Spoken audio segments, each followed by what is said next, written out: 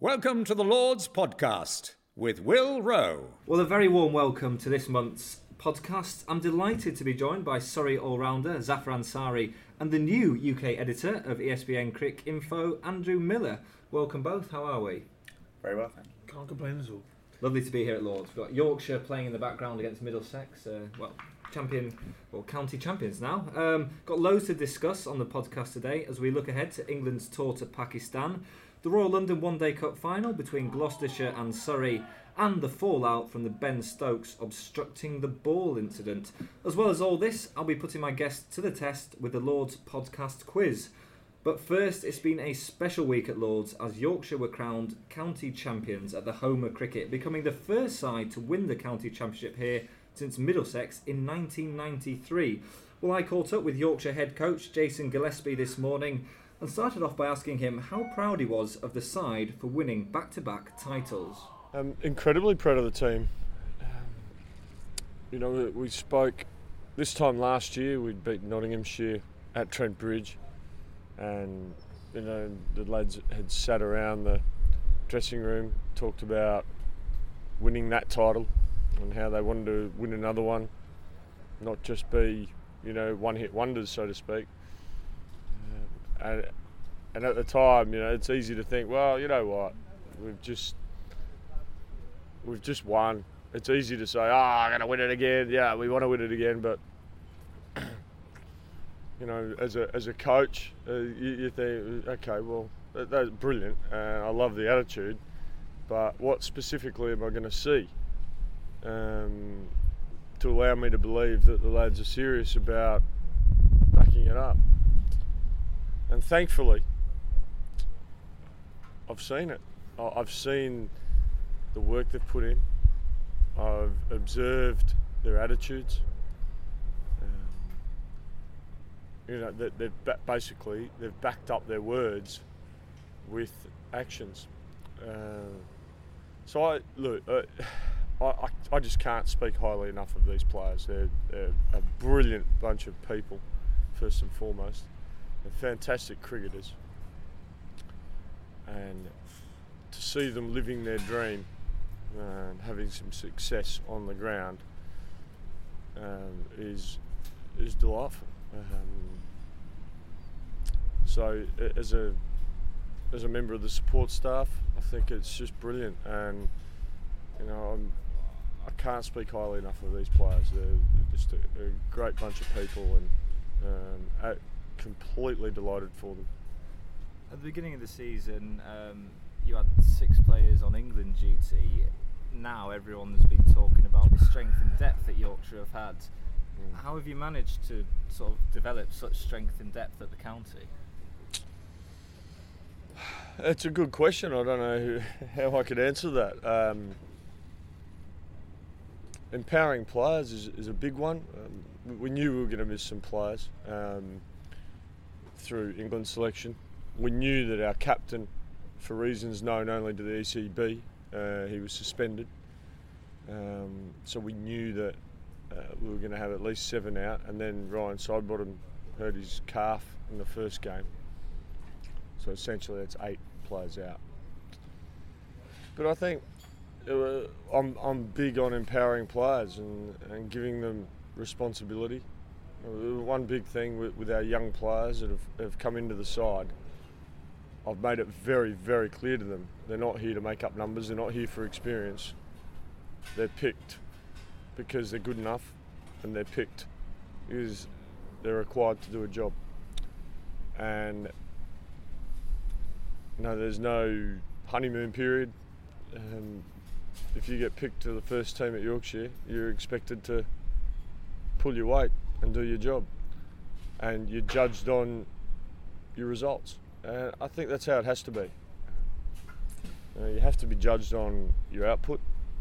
I don't care how old you are, whether you're 17 or you're 37. You are judged on your output, and for me, I think that's how it has to be. Jason Gillespie there, talking about Yorkshire winning their second back-to-back title. Well, back-to-back titles. Zaf, talking about the youth there, the experience, empowering players. Just how good have Yorkshire been this season? I mean, yeah, it's difficult to tell from Division 2 sometimes the sort of cricket that these Division 1 sides are playing. But I got a little taste of it in the UAE in March, and you could just tell right at the beginning of the season what a quality kind of outfit they were in terms of that depth that Jason was discussing. I think they lead it with their bowling attack, and you look at kind of the best sides historically, and I think at the moment as well, and it's having the ability to take 20 wickets, which seems to win you games and therefore win you titles, and they've done that this year. And I think while they can keep that group of bowlers together, they're going to be difficult to beat for a long time. And yourself, Andrew, is that the bowling attack is extremely strong, and they've had batsmen going into the England side. Do you think they can win a third title on the bounce? I certainly do. There's absolutely no reason to believe they can't, simply because of that depth. I mean, I was up at Warwickshire earlier in the season watching their match, in which they were given a really rough ride in the first morning under overcast skies. Johnny Bairstow, in the middle of the prime form, scored a brilliant 100 out of about 210. Without him, they might have been all out for 60 odd. And lo and behold, what happens? Warwickshire all out for 60 odd, and Ryan Sidebottom comes steaming in with that left arm line. I mean, he's 37 now, but he knows his game inside out now. I mean, I don't think he's ever bowled better, not even when he was bowling for England, in all honesty. And again, here at Lords the other morning, 0 for 3 on Championship decision day. It's these guys, his experience, and then the youth of the guys coming through the system. I mean, again, Jack Leaning and Will Rhodes, people like that, 20, 21-year-olds who are treated as equals to guys of great and huge experience, such as Sidebottom, who's now got 5 championships. It's a great testament to the diversity and the strength that they've managed to latch onto. And yes, so in answer to your question, absolutely, they've got to go in next season as favourites, because they are streets ahead. They've lost 1 game in 2 years. And Zaf, you'll be playing them next season. I'd like to congratulate yourselves on getting into the first division again. How's the mood in the camp? Very positive, as you can imagine. I think this season has exceeded expectations in a lot of ways. Mainly in the way in which we've kind of played our cricket and the people who've been putting in the performances. There's kind of been driven, I would say, by a core of relatively young players who perhaps were seen as having potential, but with, without necessarily the production that you need, and that's happened. So one day stuff is also, I think, just added a little bit to it, because we've been consistent in a way that previously we hadn't been. So it's a nice place to be playing cricket at the moment, and I think the prospects moving forward are relatively good, and so you can almost feel slightly more secure in that feeling. Yeah, and I think Jason Gillespie was talking about empowering the youth there. And noticed at Surrey this season, we'll come on to the Royal London One Day Cup final in a moment, but Sam Curran, 17 years of age, Gareth Batty quite happy to throw him the ball and let him open the bowling, and part of your Surrey youth setup, you're now moving more towards that, I guess. Yeah, I think he's an example where obviously his age and everything, but he almost came as a finished product. It felt, at least, the first time I faced him in the nets, I think he got me out, within a few balls, and it wasn't as if. I'm sure he's developed at Surrey, but he was doing things obviously when he was much younger, which were enabling him to be so good at 17. I would also say though that you look at our team and there have been some stalwarts in there, like Steve Davies, obviously Kumar Sangakkara this year. Gareth Batty has bowled very well and led the side well. And I think you can't get away from the fact that there are people who are probably in the prime of their career to some extent, who are holding these things together and allowing players like myself, like Tom Curran, Rory Burns, maybe to be inconsistent at times because of that kind of backbone. Learn your trade. Exactly. Do you feel that Surrey, not the weight of history, that might not be the right word, but the history of the club? I mean, I was doing the research before the podcast. You won 7 championships in a row. It's the record. Yorkshire will obviously aim for a 3rd in a row next year. Does the history ever get to the players there? I think it's something they're trying to develop, probably on the back of Yorkshire's success and the way that it appears that Yorkshire think about Yorkshire and Yorkshire Cricket Club, and in a kind of an era of money and professionalism and so on, it's difficult to connect yourself to the history of a place because people are trying to earn money and people are trying to make a living, and those sorts of things generally take precedence. And so it hasn't been an particularly overt process, but I think there is a move to reconnect the players with the club without obviously putting 7 titles is ridiculous, and so you don't want to jump too far. Yeah. And strong Yorkshire, strong England. We've heard that one said many a time. We just. But Gillespie there was talking about at the beginning of the season they had 8 players out, 6 on England duty. Yet still people talk about their strength in depth, which is quite astonishing. It's extraordinary. I mean, in fact, in 7, it turns out there were 7 players who played for England, and I'd forgotten the 7th. Zafar probably wouldn't forget him because it was Tim Bresnan over in Malahide. So these guys who keep getting called up at various stages of the season.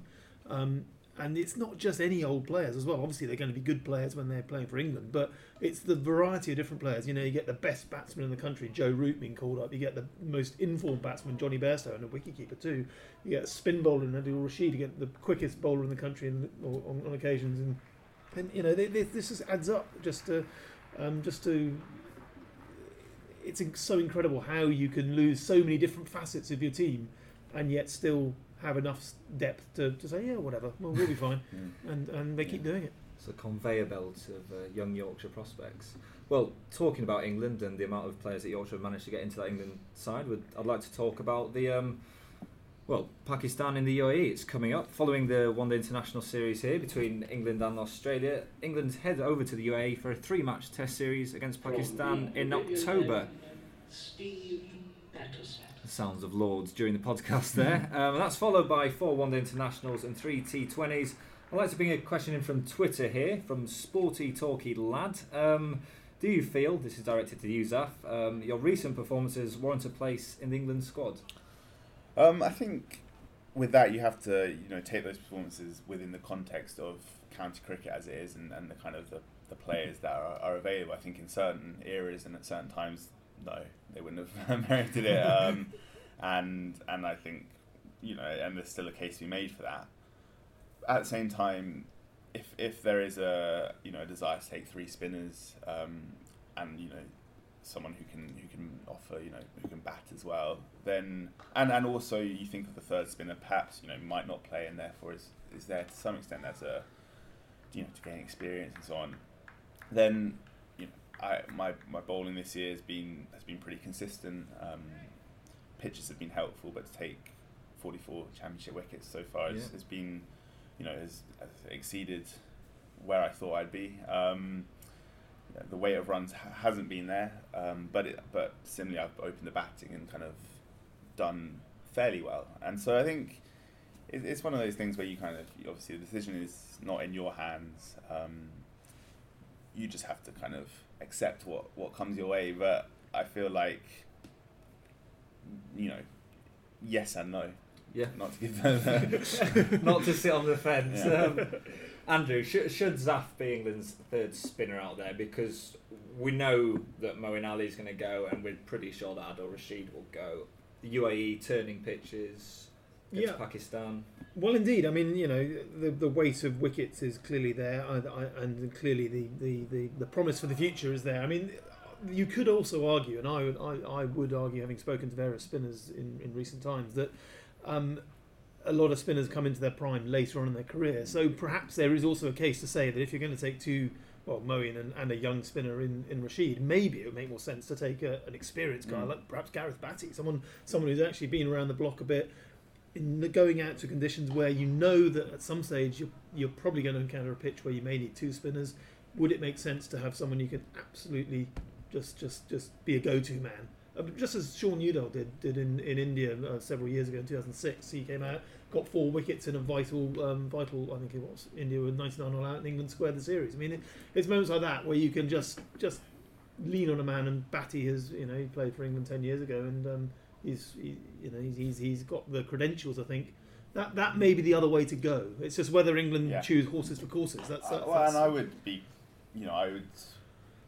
think that would be a very realistic and sensible thing to do as well. I having seen Gareth bowl throughout the season and throughout the last couple of seasons as well, I think he would say that he's bowling as well as he ever has done in terms of spin bowling and what that kind of entails. And I think there is a strong case to be made for taking. This is as I say, horses. Of course, this is a one-off contained sort of series, and you might as well take your 3 best spinners. And if that decision is, of course, on the flip side of that though, and again, horses of course is up. My pick for opening batsman for this series would probably be Moeen Ali. I think in those conditions, sticking Ali up top, where the ball, you take advantage of the hardness of the new ball in subcontinent, obviously not subcontinent in the UAE, but you know what I mean.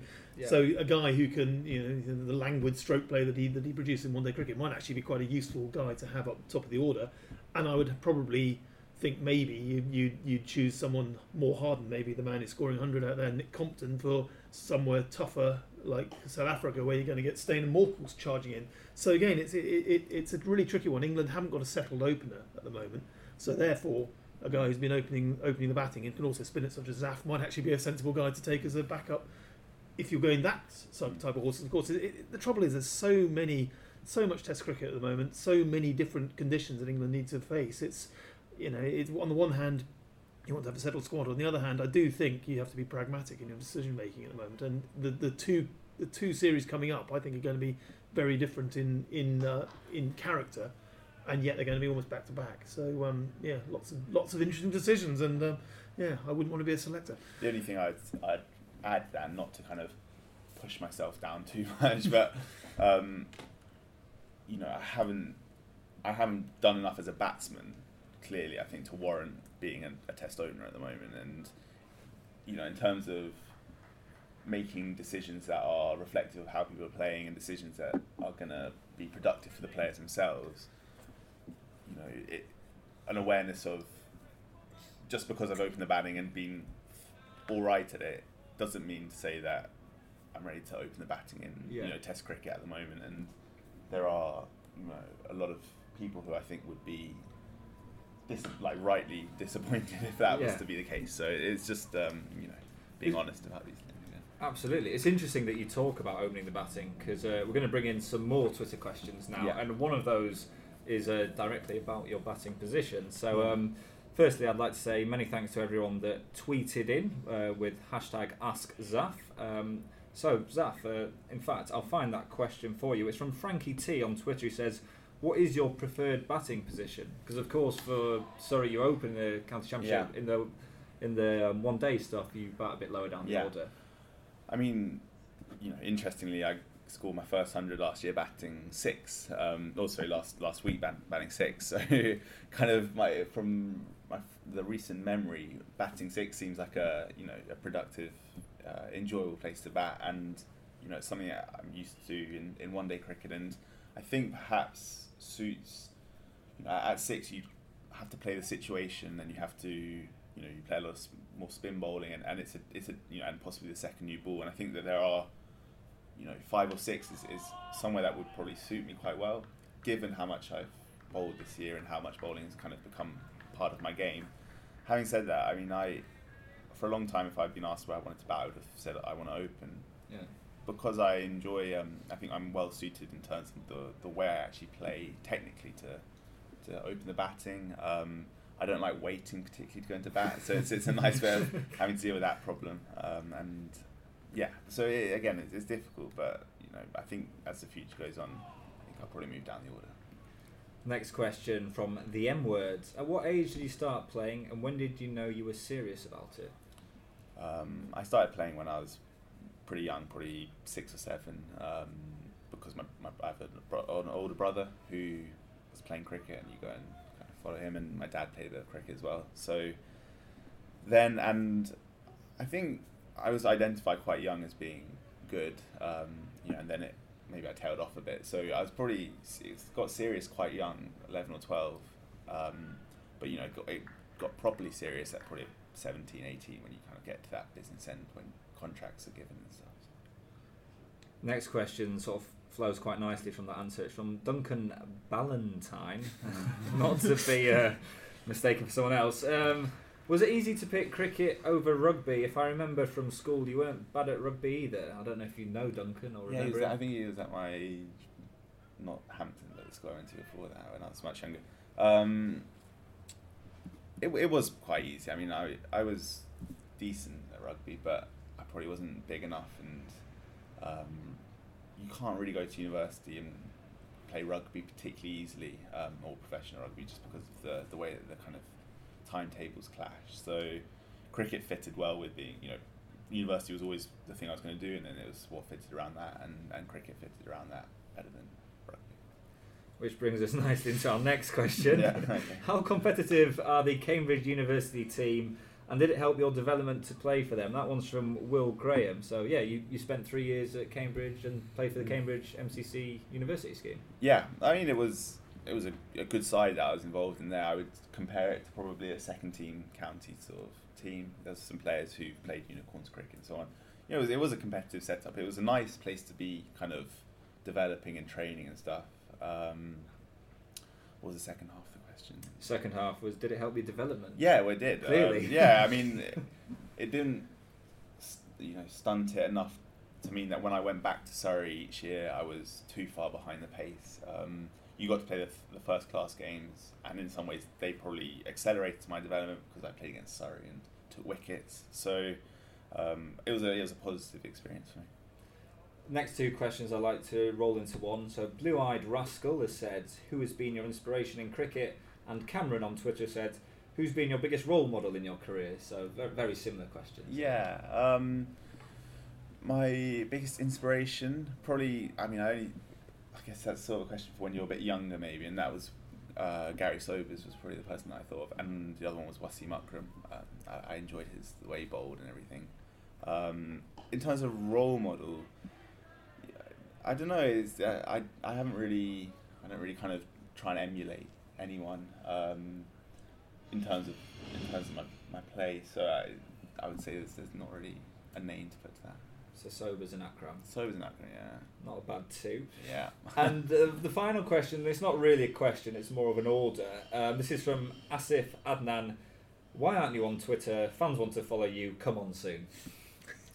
Because I wouldn't feel comfortable posting on Twitter anything that I don't think that my opinion is worth the kind of, if people want to hear what I have to say, then kind of talk to me. But I find it difficult to convey something and feel comfortable doing that. It works better in 10,000 word dissertation. Exactly. I was going to ask you, Andrew, should modern sportsmen, cricketers in particular, should they be on Twitter? Is it not just a load of hiccups? Say hello to a new era of mental health care. Cerebral is here to help you achieve your mental wellness goals with professional therapy and medication management support. 100% online. You'll experience the all-new Cerebral Way, an innovative approach to mental wellness designed around you. You'll get a personalized treatment plan from a therapist, prescriber, or both in a safe and judgment-free space. Your Cerebral therapist or prescriber will outline a customized plan with clear milestones along the way, so you can get to feeling your best. With Cerebral, you're not alone in your mental health journey. We're here to empower you to live a fulfilling life. So take that first step towards a brighter future and sign up today at Cerebral.com/podcast and use code ACAST to get 15% off your first month. Offer only valid on monthly plans. Other exclusions may apply. Offer ends July 31st, 2024. See site for details. Botox Cosmetic, out of botulinum toxin A, FDA approved for over 20 years. So, talk to your specialist to see if Botox Cosmetic is right for you. For full prescribing information, including boxed warning, visit BotoxCosmetic.com or call 877-351-0300. Remember to ask for Botox Cosmetic by name. To see for yourself and learn more, visit BotoxCosmetic.com. That's BotoxCosmetic.com.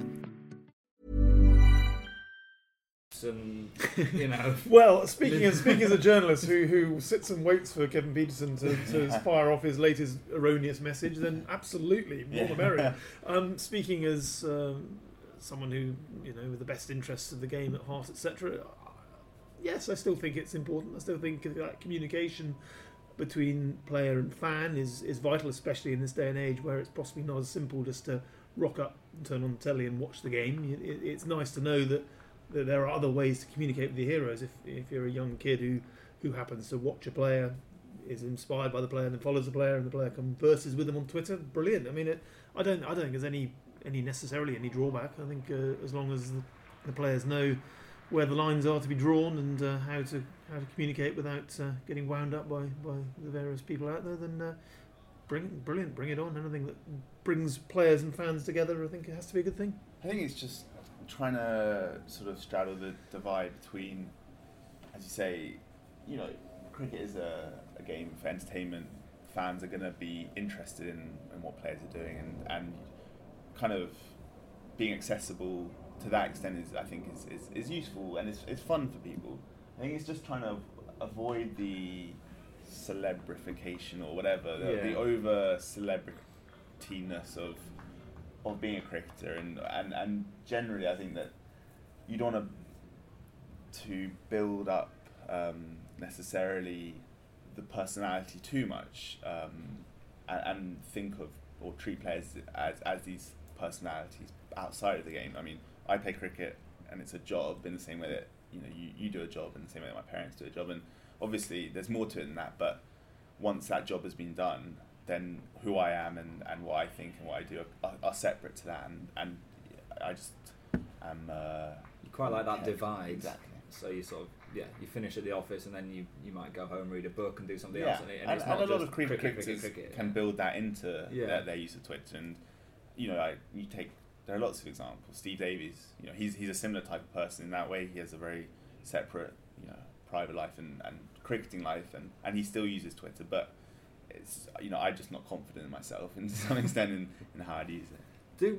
Do you talk about it in Surrey? Do you have decisions made inside the dressing room, or does someone say this is what we're going to do? We're not going to tweet about this. How does it? I mean, rarely. There hasn't been a huge recently many issues which have kind of required that.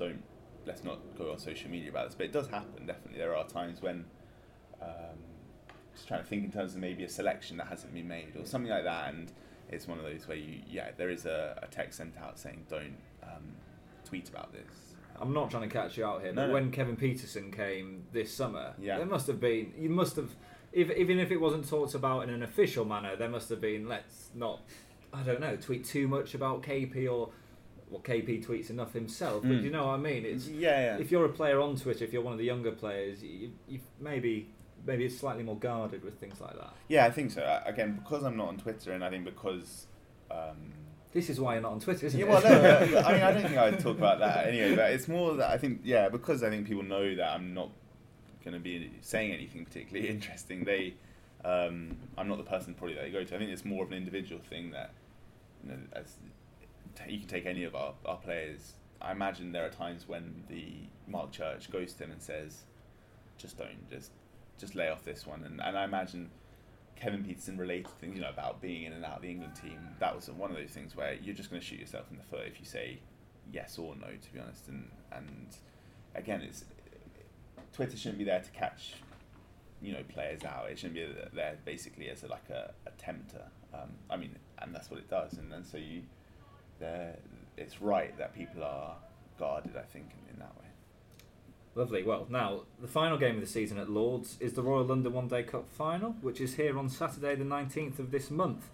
Gloucestershire, who defeated Yorkshire in the semis, take on Surrey, who inched past Nottinghamshire in a breathtaking game, as both sides look to finish 2015 on a high. Surrey are undoubtedly the favourites, but as we know in sport, anything can happen. Zaf, what's the mood like in the camp? There's not been a huge amount of discussion about the final. We've played Gloucestershire once twice in the Championship, once in the Royal London One Day Cup, and I think we've beaten them twice and drawn the others. So I think we feel that given how consistent we've been in that competition, there's no need to really change anything. I think they've got some very good players, and we will need to identify how we're going to approach those players. Klinger's the obvious example, but I think the plan ought to be do the same things. Do bat strong up top, bowl with intelligence, and I think if we can do those things, we will play on a good wicket here at Lords. Then hopefully, the result will take care of itself. Another question from Twitter. G. Krishan says, how much has Surrey benefited from Kumar Sangakkara this season, and personally, what have you picked up from him? I mean, we've benefited a lot, obviously, in terms of his weight of runs, in terms of his presence as an experienced cricketer. So it's kind of self-explanatory that you will. And he's a good character. He comes with a reputation and he lives up to it and exceeds it. In terms of what I've picked up from him, there's not been one batting tip or one kind of psychological tip or whatever. It's more just the kind of everyday stuff. So in the field, he's very quick to come with a suggestion. I think it's more, I guess, observing someone like that and seeing how relaxed they are and how much kind of perspective they bring to their cricket, and trying to just replicate that. Obviously, he's got a weight of runs behind him, which to some extent allows him to have that kind of clarity and perspective. But it was the same with Hashim Amla. It's been the same with various overseas players we've had. It's that approach to the game, which I think is something that if you can get something out of that, then you're doing well. Andrew, to watch Sangakkara, that 166 he scored in that semi-final against Nottinghamshire, that was wonderful, wasn't it? He is incredible. The one thing I've always admired and loved about watching Sangakkara is how fallible he can look right at the start of his innings. He may take ages to find his range, but you always know that he's not going to lose his composure. He'll wait for his moment, and suddenly it may be a cover drive, maybe something will click, and he's right. Okay, I'm in there, and off he goes. And there's 166 from 138 balls in the end. I mean, it's absolutely flying, but it wasn't flying in the way that David Warner might fly. But it ultimately the same effect at the end is this utterly graceful batsman who's found the means to get through the conditions, and he's done that throughout his career in every single form of the game, and it's admirable. And what I also love about it is the fact he's leaving at the right time as well. He's stepped down from Test cricket where people wanted more from him. Why are you going now? You're in the form of your life. So you know what? I'm just done with this now. It's great to see a man who's just utterly serene with everything he's achieved in the game, and yet still hungry to keep pushing even in the twilight of his career. And it's interesting the way you say he does. Watching him, I think there's a piece of commentary by Mark Nicholas in which he said he's on 30, 40, 50, and you haven't really noticed. He's just accumulated very gracefully. And the other thing which I thought was wonderful about that semi-final at the Oval was he scored his 166 and then he just walked out and stood at first slip. You see it in club cricket, every cricket. I'll just stand here. Right, yeah. You guys do the rest. Well, there's also Geraint Jones for Gloucestershire. It will be his final game, and it could be a sort of a fairy tale story for him. So there's plenty from that Royal London One Day Cup final here at Lords. And quick ticket plug, there's still tickets available. So just go to the Lords ticket website. Certainly on the subject of Gloucestershire again, it's interesting to note two things. The success of second division teams in getting to the finals is the same with the final of the T20s. That second division sides have got to the final. Obviously, Surrey have also got promotion. But it just goes to show that teams are putting certain eggs in certain baskets, and I think you trounced Gloucestershire by innings 180, didn't you, in the championship this season? So it was if you judge it by that book, it's your clear favourites. But the way in which Gloucestershire have really come together in one-day cricket is reminiscent of their heyday around the turn of the millennium, with obviously Ian Harvey. Big kudos to him. His role, I think, coming in as Richard Dawson's number 2. I can imagine the sort of know-how that he brings to their game again, and it's similar to Surrey, similar to Yorkshire. They've got that balance of serious experience in Michael Klinger and Geraint Jones, and then the empowering of the youth. These guys like Chris Dent and Liam Norwood and guys like that who are really coming good. It's great to see, because Gloucestershire are one of those sides who perennially struggled and they're often bringing up the rear in the championship at least, but. Getting into the final is great to see for county cricket. Well, let's hope for a wonderful final. Now, Ben Stokes was out in controversial fashion during the one-day international between England and Australia when he was given out obstructing the field. It was Law 37 that was breached as Mitchell Starc, fielding off his own bowling, hurled the ball back in the direction of the stumps and caught an unexpected Stokes off guard. He was out of his crease, turned his back towards the ball with an arm outstretched, stopped the ball in mid-flight. After a half-hearted appeal from Starc, the original not-out decision was reviewed by the third umpire and Stokes was deemed to have breached Law 37, obstructing the field. So was it out? I mean, it was given out, but was it the right decision? My initial reaction, and obviously speaking as a POM, I'll be going up against the mighty Antipodean naysayers, but I thought it was not out for two reasons. Firstly, it happened so quickly. I don't believe it could be deemed as deliberate. It put his hand up because the ball was coming at him really rapidly. Secondly, I wasn't convinced it was going to hit the stumps. I mean, it was dipping late. You know, if Hawkeye had been on that, it would have been a bail trimmer at best, in my opinion. Which, under the current provisions of Hawkeye, is umpire's decision on the field stays if it only trims the bail. So it would have been interesting to see if the Hawkeye replay had come in to show what happened there. Would it have been a full red or would it have been an orange? True, but I don't think under the law it doesn't have to have been hitting the stumps to be obstructing the field. No, fair enough. So but equally, usually when it's obstructing the field, usually we're talking about a high catch goes up and you drop your shoulder and barge the fielder out of the way. It's usually, and not you say usually, it doesn't happen very often, but usually I think it's more clear cut that the batsman is at fault, and I don't think necessarily when a ball's been thrown at you at 100 miles an hour from close range, it's hard to claim the batsman's at fault for trying to get out of the way of it. Yeah, I mean, I think the important word is deliberate. I think that's the wording. And we do have the law here I think if we want to check it. Understanding intention has been a kind of difficult philosophical question for hundreds of years, let alone in this case. I think to make a deliberate decision in that period of time is something that, and to know that someone's made that deliberate decision is almost impossible. And given that there's a valid reason to defend to put your hand out in that situation, I think the benefit should have gone with Stokes. Do you think Smith should have called him back? No. I think having made the appeal, having appealed, having if that was my interpretation of it. I if agree. his interpretation was that he was deliberately doing it, and look, this is a competition. Like they're trying to win a game of cricket. Yeah. I think that question gets asked, doesn't it? Well, in the World Cup final, if the ball hit your bat and there were overthrows, would you run it or not? And it's kind of it almost like you're taking it too seriously if you think that some sense of morality should overtake it. Exactly, and the point is they asked the question of the umpire, and the umpire said, "Well, actually, yeah, that's out."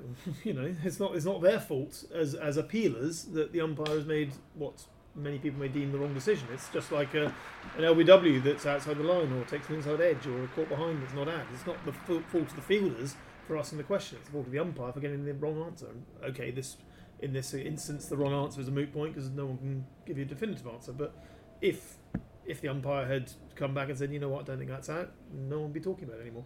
So was Owen Morgan, as England captain, was he right to then say that Smith, or he would have done differently? There was an interesting piece by Jason Gillespie in The Guardian. Yeah. I read that, and where he said that Morgan was not acting in the spirit of cricket.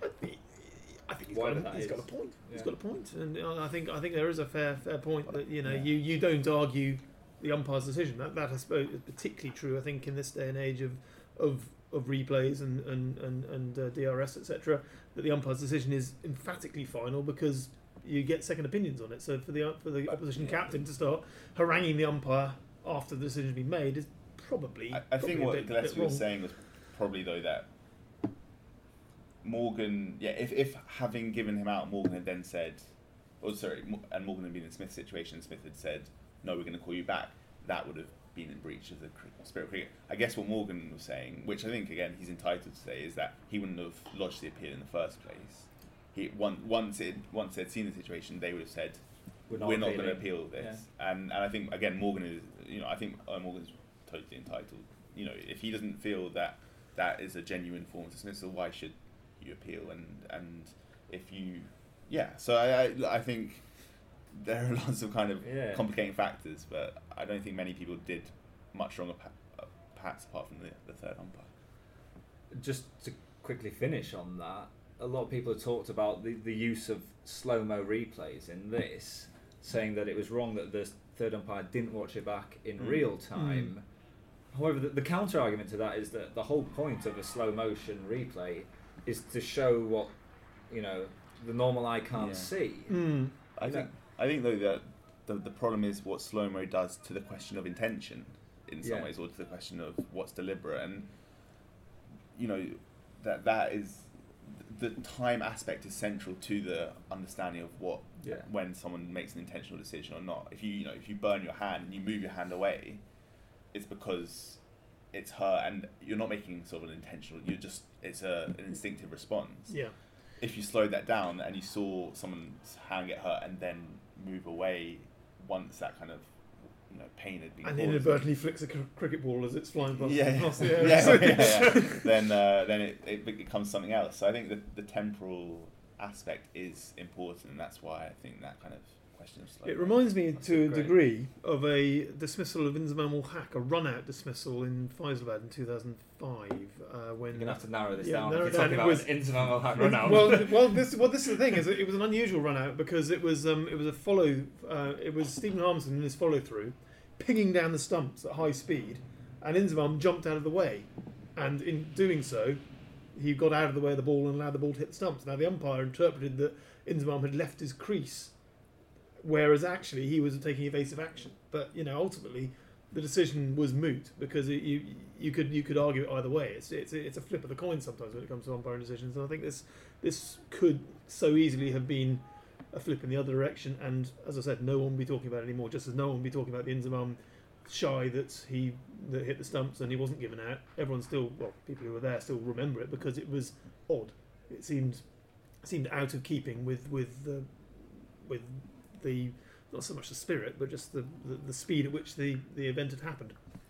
Well, it certainly created some atmosphere at Lord's that day. It got the crowd going, and it also got Owen Morgan going. So it ended up what was quite a timid run chase became quite an exciting one for the last 10 overs. Chaps, I'd like to finish now with the Lord's podcast quiz. It's something we do every month on the podcast. Andrew, you'll be fully familiar with this one.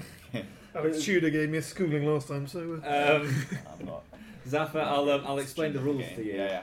The rules are: I give you a cricketer and a non-cricketer, and all you have to do is tell me who is the oldest. So if you if you get that right, then you win a point, and you're up against each other. So you can say the same one if you're going to be very tactical, but we'll see how we go. So it's the best of 5. It's a proper series. This Zaf, as is custom, the cricketer always goes first. So, who is older, Kumar Sangakkara or Tour de France winning cyclist Bradley Wiggins? I'm going to say Kumar Sangakkara. It's 3 years ago now, isn't it, for Bradley? But I think it has to be. Kumar's got some miles on his legs, hasn't he? Yeah, I'm going to be tactical and go for the same. Very tactical. You both right. Kumar Sangakkara is indeed older by. That would have been bad if I got that wrong. I'm sure he'd be flattered. Andrew, who is older, Zafar Ansari or Miley Cyrus? Oh, Christ. Right, okay, so you're 23, I believe. No, Miley was a teeny bopper Disney queen about 10 years ago, wasn't she? So, gosh, I'll say Zafar by a whisker. By a whisker. Zaf? I'll go for Miley Cyrus. Oh, well, Andrew, you take a 1-0 lead. You're a year older than Miley Cyrus. Congratulations. She's worth about 500. Zaf, who is older, Geraint Jones or England's 2003 Rugby World Cup winner Johnny Wilkinson? Geraint Jones. Well, let's see. Johnny was a whippersnapper in 2003. Geraint, I think, wasn't that young in 2004 when he made his debut. I'm going to go Geraint. You're both correct. It remains 1-0. This is tense. This is Andrew, who is older, Ryan Sidebottom or Angelina Jolie? Gosh, well, Ryan Sidebottom is 37. You've got a good knowledge of cricket's ages. Yeah, mostly because almost every cricketer who's of an age is the same age as me. It's reached that stage where people are retiring and I'm the same age as them. Oh God, I really am getting on. But anyway, back to the point. Angelina Jolie. Actresses are always older than they seem, aren't they? I'm gonna go Angelina Jolie. I'm also gonna go for Angelina Jolie. Oh, you're very good at this, chap. Sorry. She is 3 years older than Ryan Sidebottom. Gosh. Right, it's 1-0 to you, Andrew. Ooh. We've got one to play. This is probably my favourite one I've ever come up with. Zaf, who is older, Dickie Bird or Clint Eastwood? I would love those two to meet for a cup of coffee. I'm going to say Dickie Bird. I'm gonna say the spirit of Republican presidential candidates. He's probably about 90, so I'm gonna go Clint Eastwood. It is indeed Clint Eastwood. Is it? Wow, there you go. Clint Eastwood is 3 years older than Dickie Bird. He's 85. Clint Wow, Eastwood. he's got some miles in He only his just belt. directed a film last year, The American Sniper. He's still going strong. So yeah, it's Incredible scenes. That's old. There you go. Still working hard. Well, many thanks for playing that. Well done, Andrew. Zaf, what have you got coming up in the next? Well, you've got a game against Lancashire and then the final here. Yeah, we've 2 more championship matches and the final here. I think it's a nice time to be playing cricket because the promotion's guaranteed. We're playing a Lord's final, so I think it's just looking forward to these kind of 10-12 days and then see where we're at after that. And Andrew, I feel rude not to have asked you already. Back at Cricinfo, Indeed. UK editor. Indeed, And you still don't know when the Royal London One Day Internationals are? Indeed, yeah. First week in the job, I've been spent the week doing inductions and all sorts, and completely forgot there's a match day. But I'll go and do my job now. Yeah. But no, it's all good to be back. 4 years out of the building, but settling back in and looking forward to getting stuck in this winter. Wonderful. Well, as a plane flies over Lords, I'd like to thank you both for coming on today. Thanks a lot. Thanks. Pleasure. Great stuff. Well, many thanks for all those who've tuned in. We'll be back next month with more cricketing stories from Lords. So remember to follow us on Twitter. Our handle's @HomerCricket. Be our friend on Facebook. And for all the latest news from Lords, just go to lords.org. See you soon.